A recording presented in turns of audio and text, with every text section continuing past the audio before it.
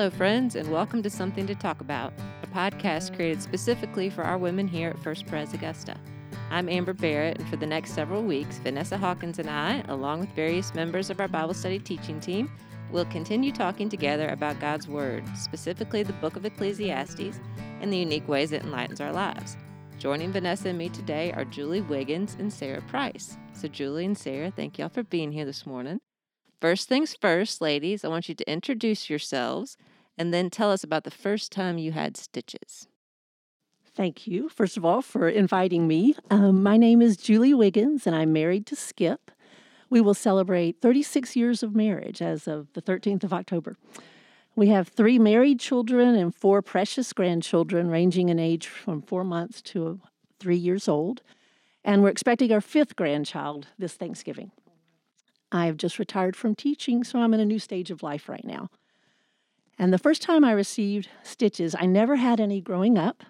In fact, I was 34 years old when I first had to have stitches. After the birth of our youngest daughter, I had to have an emergency hysterectomy, and I'm sure there were stitches involved in that. But the first time I remember being able to see my abdomen, all I saw were like 8 to 12 staples, and they were holding me together. And so I ended up with this lovely 4-inch scar. God gave many miracles and blessings during that adventure, but concerning the stitches and staples, I never felt any discomfort, even when the staples were removed. It was pretty amazing. My name is Sarah Price, and my husband John and I have lived in Augusta since 2004. We have been married for 19 years this month, and we have 4 kids aged 14, 12, 9.5, and 3. So we're kind of in every stage of life at the moment, I feel like. I don't really have a great stitches story. I thought the first time I got stitches was with babies. I had an emergency C-section with my 3rd and a planned one with my 4th. I know there were staples, but I'm sure there were stitches as well. But I called my mom because I was like, surely I've had stitches. And I have had some moles removed on my back when I was about 10 that they thought were precancerous. So I did get stitches for those, which is better than cancer. So That's true. That's true. No wonder you didn't remember that. That's not really a stitches story. When she said it, I was like, oh, I do remember sitting out of PE. But that was the most important part of all of that for me was skipping PE. Okay, ladies, so I've got to tell you that I'm feeling picked on by the first things first questions. And this isn't the first time. We did this when Amber asked us about closet stuff. And now she's asking other embarrassing stories about stitches. Okay, so none when I was growing up. No childhood incidents that required stitches. However, I waited till the ripe old age of 44. When we first moved here, we were staying in a house that had a set of stairs up to the front door. And at the bottom of the stairs was a nice concrete porch. I'd gotten home from work, run up the stairs, had on high heels, as I typically did.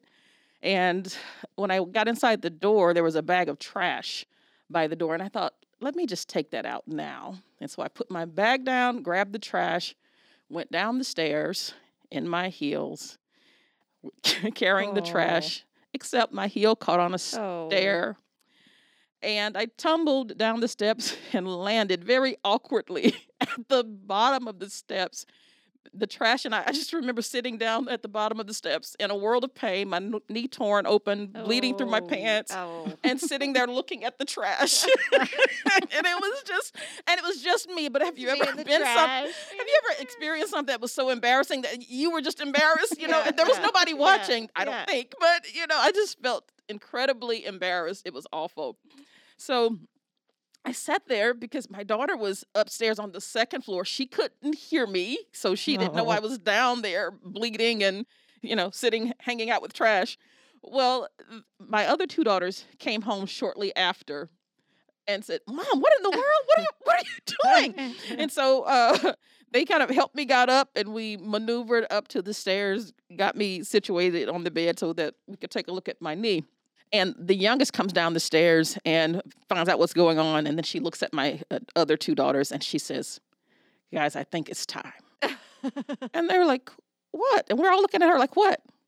We've got to get Mom a Life Alert bracelet. Oh, hilarious. She is the worst. She is still the worst. So there's my stitches story. We had to go to the urgent care and get stitches in my knee. Oh, how many did you have to get? It wasn't a lot, maybe 5. Okay. But, you know.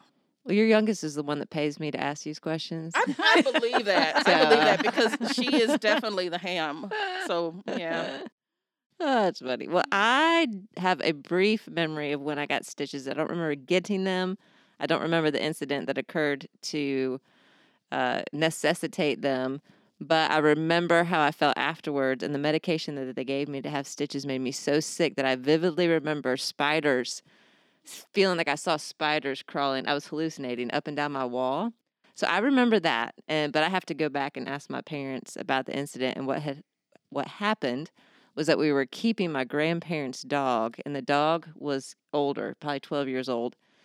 And he was sleeping underneath our dinner table, and I was 2, and I loved all things warm and furry, and so I crawled underneath the table just to give the doggy a kiss. And when I hugged the doggy's neck and went in to kiss him, he bit my face. And so if you look closely, I still have a scar right in the corner of my eye, right about the bridge of my nose. And so that required some stitches that fortunately I don't remember. It was very traumatic for my folks, but I do remember the effect of that medicine on me. It made me feel so bad. Wow. I'm going to say it's a bit of a shock when the family dog bites you in your own home, you know? Yes. And as we talked about last week, it's also a bit of a shock when you find yourself hurt or hurting others in the house of God. However, our hope last week rested on the fact that God continues to reside over his house in such a way that despite the failings of its members, it truly is a place where we can come to experience the blessings of God's presence in the midst of a broken world. We also said last week that God's presence is not restricted to his house. It goes out into all the world. So, how do we experience the joy and satisfaction of God's presence in the midst of a broken world? Today, we're going to deal with that question particularly as it relates to money. In our passage for today, the preacher speaks to 3 messed up monetary situations. In chapter 5, verses 8 through 9, he describes economic oppression, in which those in power become richer at the cost of those who work for them. This type of oppression causes angst and vexation that understandably threatens the victim's ability to enjoy or even believe in the presence of God. In 5:13 through 17, the preacher speaks of those who through their own foolishness or thwarted plans have lost their monetary wealth and have no prospect of regaining it. Their sense of loss and devastation is all-consuming. And then in bigger sections, 5:10 through 12, and then 6:1 through 12, Solomon tells his readers about those who have an abundance of wealth but no ability to enjoy it. They depend on their wealth for security and satisfaction, but instead it eats away at them for the duration of their lives until they die and their wealth is given to a stranger. Solomon puts words to many of the problems connected to wealth that we experience and see all around us, but he also gives us hope. In the middle of our passage for today, he says, "Behold, what I have seen to be good and fitting is to eat and drink and find enjoyment in all the toil with which one toils under the sun, the few days of his life that God has given him, for this is his lot. Everyone also to whom God has given wealth and possessions and power to enjoy them and to accept his lot and to rejoice in his toil, this is the gift of God. For he will not much remember the days of his life because God keeps him occupied with joy in his heart." Vanessa, what do you understand about the description Solomon gives here about our God-given lot in life and the ability he gives us to enjoy it? Yeah, I think some context is certainly helpful here in considering these verses on wealth, as it could be perceived, as some do, that wealth in itself is evil. And that's just not what Scripture is suggesting. It's important that we read it in its proper context. And Solomon's wealth was God's good gift to him. In his prayer to the Lord in 1 Kings 3, he recounts the Lord's faithfulness to his father David and David's love for the Lord. He asked the Lord for wisdom to discern good and evil and to govern his people.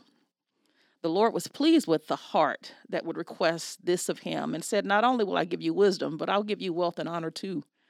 The wealth was a good gift given to one whom he would give a discerning heart, one that was dependent upon him and recognized his faithfulness. Now, our given lot in life is, as it concerns earning wealth is both born out of God's sovereignty and our responsibility. I think about the parable of the talents here in Matthew 25. The rich landowner who represents the Lord gave talents to his servants. One, he gave 5 talents, one, 2 talents, one talent, as he saw fit according to their ability. And it is the Lord who gives us the ability to learn wealth. We learn in Deuteronomy 8, the passage that says, remember that it is the Lord your God who gives you power to gain wealth. So gaining wealth certainly has a component that's God's power, his purposes, and a component that's our ability. Both are true, and one doesn't negate the other. But our ability to enjoy wealth, as you were asking, Amber, comes from both the orientation of our hearts towards the wealth and how our hearts are oriented towards God. And he has given the ability to gain it, and how he has given us the ability to gain wealth. So in Solomon's case, that wealth was given under the premise of a wise heart who loved the Lord. It would suggest then that this is the way for it to be enjoyed. Solomon's heart was seeking wisdom to serve people. He was outward focused, which also suggests that's the right heart orientation for using wealth wisely. What we learn from Solomon in Ecclesiastes 6, particularly verse 7, is that all the toil of man, when produced just for his own selfish purposes, will never satisfy him. That verse reads, all the toil of man is for his mouth, yet his appetite is not satisfied. So created things were never meant to satisfy us. They were meant to be enjoyed and stewarded well, but never to give ultimate satisfaction. It is the Lord who longs to satisfy us with himself and will allow nothing else to fill that longing but him. So considering that our ability to gain wealth has both a component that involves the sovereign purposes of God as well as our own abilities, how does your understanding of the way God ordains your lot in life affect the way you view those who have more or less wealth than you? Let's talk about that a bit. Well, I think for me, it has really been understanding the difference between wealth in a spiritual sense and wealth in a worldly sense. And so, culturally, success is defined by how much money we have, or maybe what we've done with it, how much we've spent of it on ourselves usually. And the Lord really wants to provide. His idea of wealth for us is rest, enjoyment, contentment, gratitude, things that enable us to love him rather than distract us from him. And in chapter 6, verse 9, it says, better is the sight of the eyes than the wandering of the appetite. And just for us, it has been knowing that our faith will be sight one day, that God is the best, is so much more fulfilling than whatever our flesh is desiring at the moment, because it really does change. And it really is it's not a stable fulfillment the way that really pursuing hard after the Lord is. Oh, I love the way that you express that pursuing a heart after the Lord. That is so true, and I really appreciate that. Sort of coming from the other side, Vanessa, you mentioned the two sides of approaching wealth. And watching Tommy Nelson's video, I really resonated with that statement he made. Don't let what you don't have take away the joy of what you do have. And in other words, be content with your lot. So kind of coming from that perspective of me, when I'm content with where God has me, then the way I view others is pleasing to him, and it brings me joy. I'm concerned with my relationship with friends, regardless of their wealth. I want to know them more deeply. I want to hear about their walk with the Lord and what God is teaching them.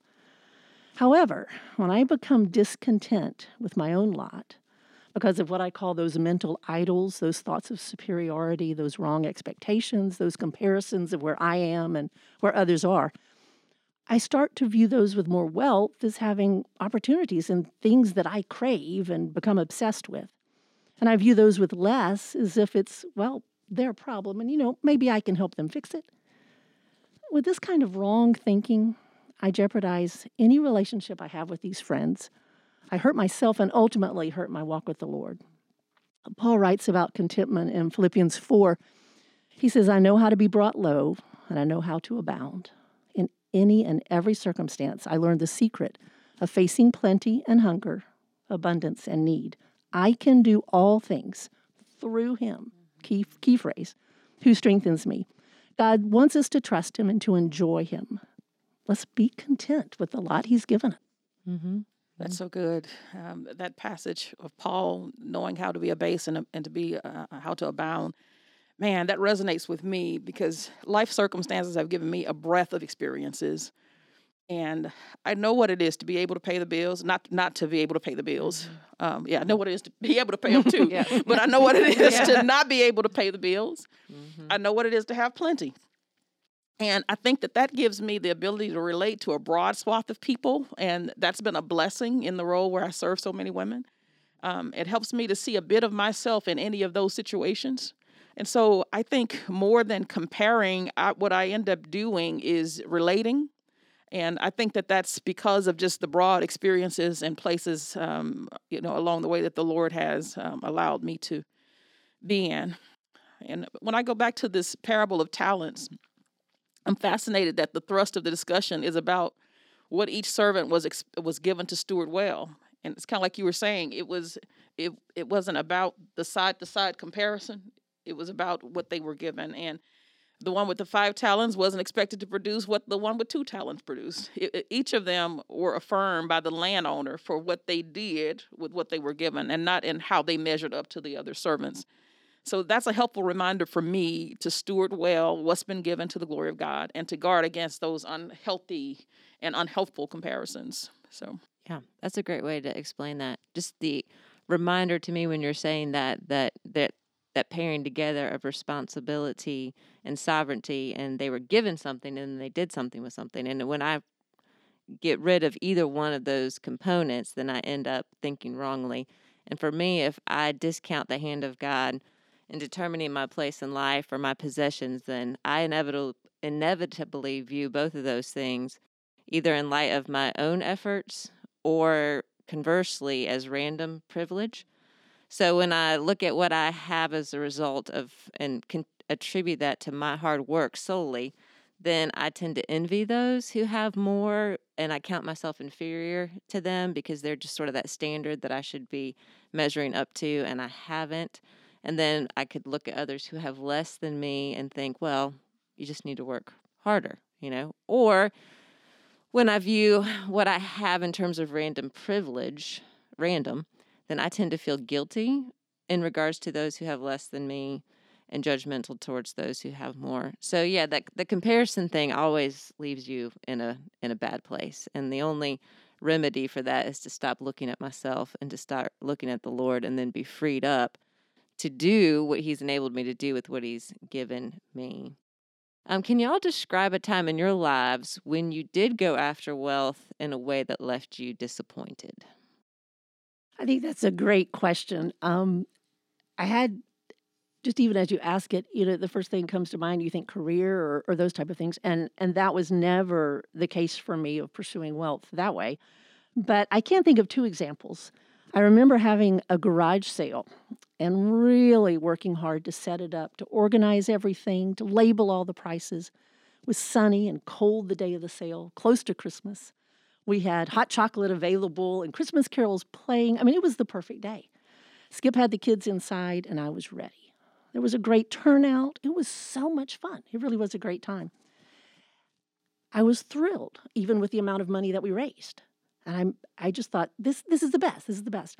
Well, a couple of days later, I was talking with other friends who had garage sales at the exact same time.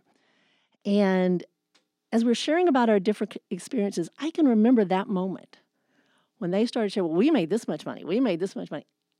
And all the joy in that moment. And I thought, later, how stupid is that? Repent of this quick. But comparing again, my results to somebody else would just ruined it. And the other thing, besides comparing, I think expectations sometimes really mess us up with what we hope to get. We had to have an estate sale for our parents' house. My brother, sister, and I were preparing to put the house on the market. We're at the point of needing to have an estate sale. So we worked hard. We cleaned everything up. We managed it. We organized it, yada, yada. And we also had a pretty good idea of what our parents had paid for the things that were left over. And we thought, okay, we kind of think this is what we'll get. And of course, our expectations and reality were so different. So thankful for the sale, but disappointed in that final amount. So expectations and comparison, again, can lead to that disappointment. Yeah. Well, no one would ever accuse me of being a workaholic in order to earn a ton of money. In fact, I have spent the first 3 years of our marriage working while John was in law school, and once we had babies at home with them. So there's not a lot of earning that I do, but I think we can be wrapped up. Our wealth can be the things around us, and when you stay home all the time, that's your house. So, and I do think it is a gift to repair, renovate, maintain, and beautify the places around us. But like anything else good, it can become an idol. And we have recently had, I was going to tell you a story from a long time ago, but we have had a very recent incident at home. We had shifted some things around, and I bought new rugs for our playroom, which is also where we have Pizza Fridays. And I was really excited about these rugs. They are beautiful, wool and beige, almost white. And when I got them, John was like, this might not have been the best decision. And I was like, just leave me alone. I am doing this. And so about a year later now, the rug, one of the rugs in particular, where the toddler sits for pizza night, is disgusting. So we have had to, I'm borrowing a friend's upholstery cleaner. I have moved them to another room where we don't eat as much. I think the end result is going to be good, but it has just been one of those things where I wanted it to look a certain way, and I didn't really factor in my real life, and it came back to bite me. So it is causing, like so many times we run after wealth, it is causing so much discord in our family because I am irritated the kids are eating on the rug, or the kids are having to clean. In the whole process of cleaning, one of my sons got sprayed in the face with carpet cleaner by the 3-year-old. So it just is one of those, like, I wish the rugs didn't exist moments when you realize that these pie-in-the-sky dreams you have for what your house looks like or what you have just really aren't where God's put you right now. So that has been like a yesterday recent kind of thing in our life. Yeah. Well, wouldn't you say that that's just not where God's placed you in your life right now? That's been a hard concept for me. Like when you do compare, you tend to think, well, they do that, I should do that. They do that, I could do that. They do that, I should do that.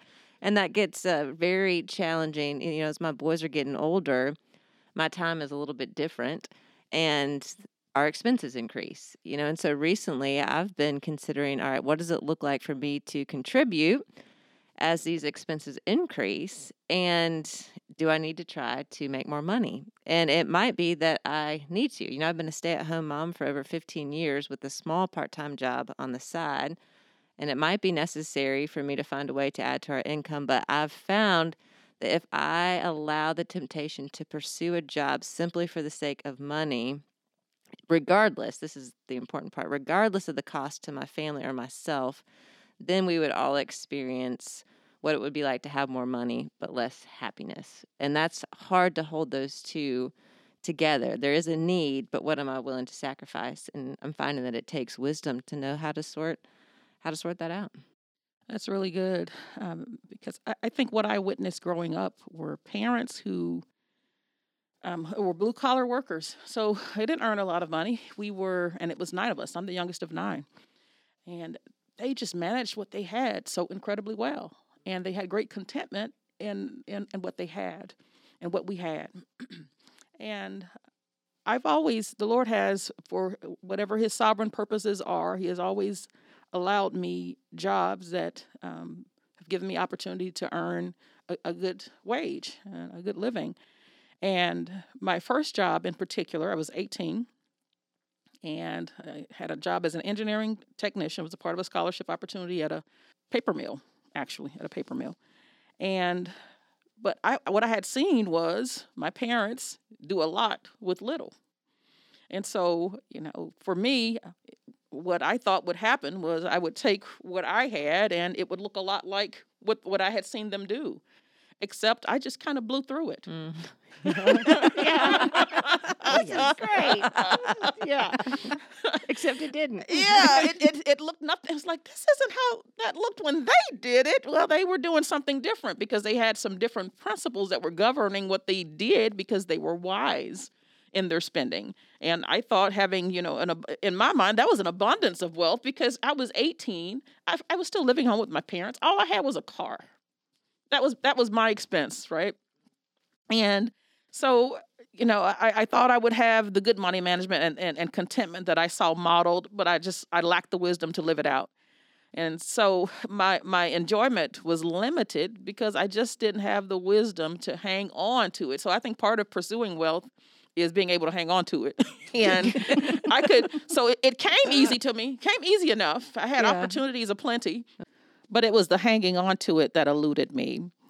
So what does it look like in your lives when you are enjoying the wealth that God has given you?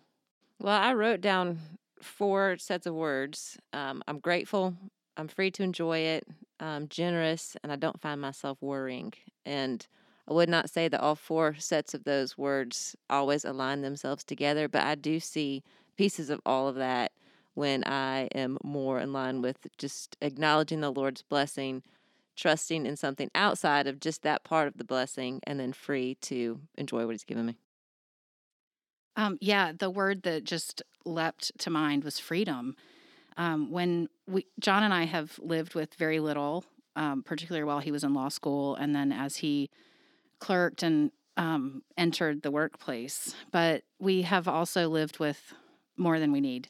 And but when we are living with a right relationship to that money, it doesn't matter how much we had. But there was always a freedom from worry and fear of, are we going to be able to make it through the next week or month? And then it's also given us an incredible freedom to serve other people and to give away. And one thing that, because we are on the same page with that, is just an experience. Is we had a call one time that somebody, I don't know what was happening. I don't remember who it was. I remember nothing about it. I just remember I got a phone call, and it was somebody needs dinner. And it was like 3:00 in the afternoon, and I had a roast in the oven, which at that time a roast was like the big meal for the week. And I just drove our dinner over, and John came home, and, he wasn't expecting anything, but he said, "What's for dinner?" I said, "Well, I made a pork loin, but I gave it away, so we're having cereal." And he was like, "Good, I'm glad you could do that." And it just, what a blessing that not only was I in the right mindset to freely give away our dinner, but that he also was supportive of that. And that's just the unity and that understanding of what our things are for has enabled us to move out together to bless people around us in all kinds of ways. And it can be something small but very inconvenient, like our dinner that night, but also larger things that we hear about a missionary with, who needs a lump sum because they've had a large expense, and we're able to move money that direction because we've been saving it for that purpose, or and just not hanging on to it like it's ours, and knowing that it's the Lord's and that He has work that is set up for that money and allows us to just give it away without bitterness or resentment. So just that glorious freedom and joy when you're thinking about your money as His money instead of just something to benefit yourself. I love that, Sarah. Thanks for sharing. That really touched me a lot. I came at this question with just sort of a totally different thought. A personal example. One of the things that I have often struggled with is just being able to stop and enjoy. Just use what you have and enjoy. I tend to be the workaholic. So I thought, okay, when recently have I just really enjoyed something? So here's my story. I love to read, and I've had lots of time to do that. I've started rereading some books from the 50s and 60s, some Mary Stewart books that I read a gazillion years ago. Usually get them at the library. Couldn't find what I wanted. Picked up my phone and just ordered them. and didn't feel guilty about it. Yeah. It's fall now. There's different flavors of coffee. So to sit down in my chair in front of my beautiful windows, read my Mary Stewart book, have a little bit of my maple pecan coffee, life is good. And I'm thankful Yeah. Yeah. to be able to do that. That's great. That's a great story. And it gives testimony. You don't realize that the ability to enjoy those small things, it gives testimony to the goodness of God and the all-sufficiency of God and the power of God. It's not a waste. It's worship, in a sense, to be able to do that. You know, in Romans 8, Paul beautifully describes the freedom believers have from bondage of sin and the life that's theirs in the Spirit. He makes the statement that if God did not spare his own Son, but gave him up for us, how will he not also with him graciously give us all things? Now, Paul's not talking about everything we want monetarily, but he's talking about a rich life in Jesus. And that's the fulfillment of what Solomon was talking about in our passage when he says that God will keep his people occupied with joy in their hearts. Whatever worldly wealth we do or do not have is relegated to its appropriate place when we compare it to the love of God towards us in Christ. With that note of encouragement, we hope you will join us again next week. Take us with you on your way to work, or let us help you bake pumpkin bread. Sarah and Julie will be back again as we discuss Ecclesiastes 7 and 1 through 29 and what it looks like to resist fighting folly with folly. We'd love for you to listen in. Sometimes the light surprises the Christian wife she sees. It is the Lord who rises with healing in his wings. When comforts are declining, he grants the soul again a season of clear shining to cheer it after the rain.